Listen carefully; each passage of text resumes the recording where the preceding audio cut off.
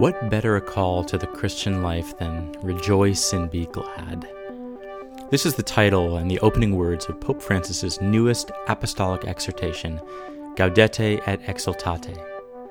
In the first paragraph, Francis frames holiness as Jesus' desire for us, quote, not to settle for a bland and mediocre existence.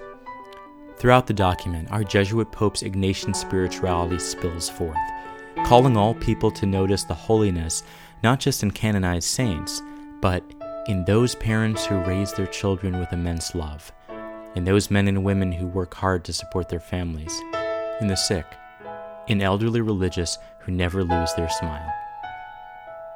We need not be a priest or religious in order to be holy. This was the declaration of the Second Vatican Council, a universal call to holiness.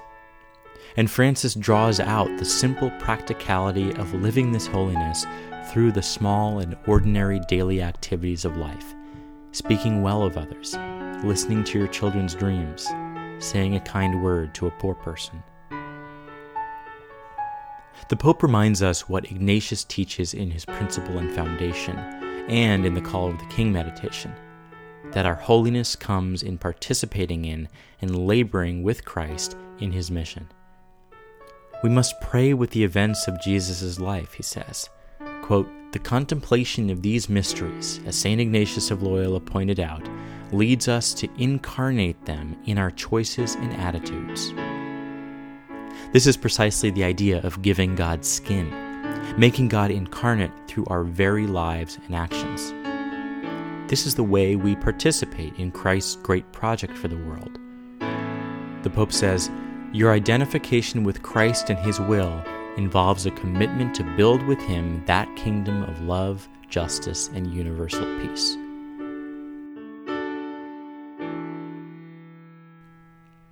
Both prayer and action are necessary in the path to holiness.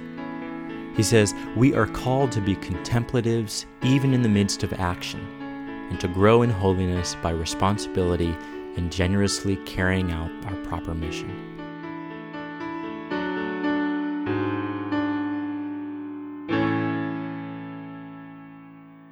This focus of mission saturates the spiritual exercises of St. Ignatius, the Christian life, and Pope Francis's exhortation. But again, it doesn't require just grand gestures, but little ones. The Pope speaks about each minute and moment and choice and action becoming a way to serve God's mission. With each beatitude, Francis reminds us of Jesus' invitation to a life of joy by our response. He notes that being poor in spirit is similar to St. Ignatius' understanding of indifference, which brings us to a radiant interior freedom.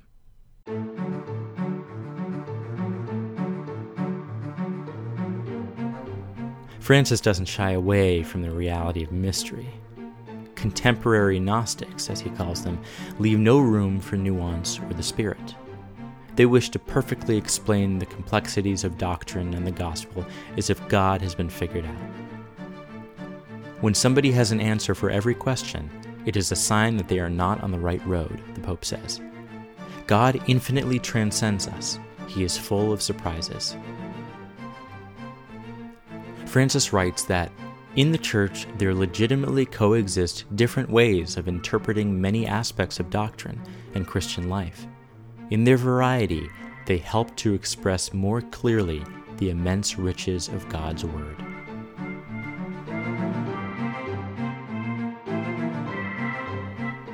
The Pope speaks about all issues of justice on an equal plane, that the poor, the destitute, the vulnerable, the refugee, and those already born are as equally sacred as the innocent unborn.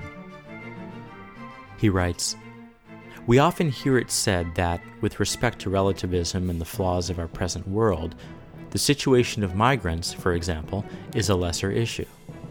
Some Catholics consider it a secondary issue compared to the, quote, grave bioethical questions.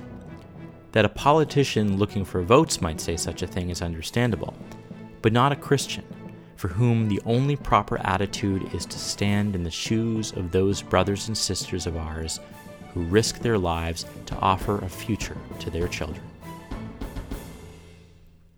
All this is in the task of the mission of upholding the dignity of every human person on earth.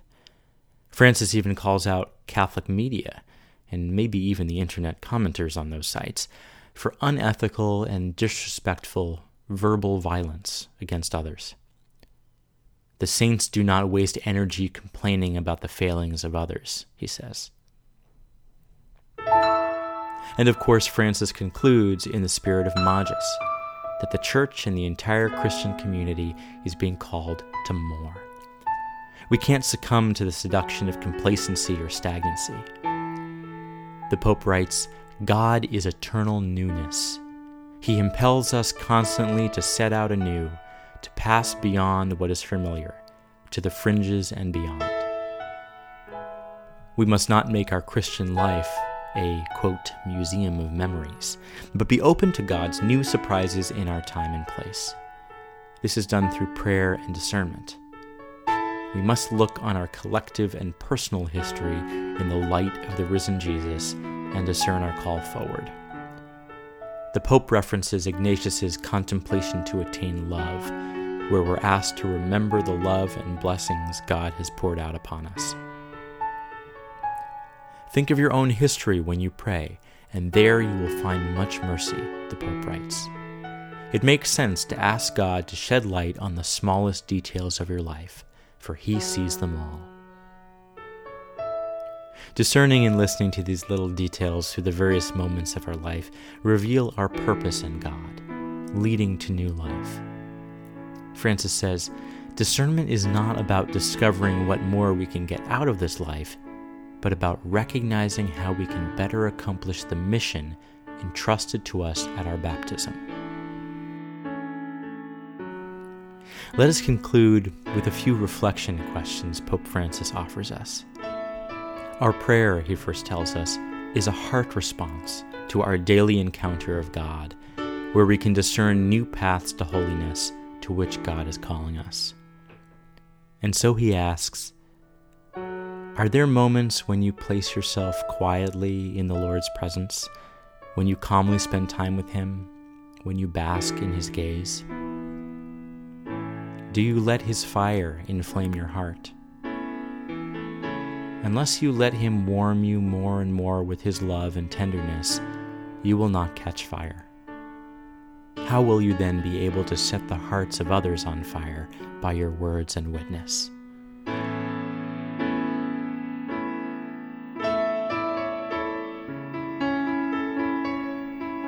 Pope Francis is calling us to go forth and set the world on fire.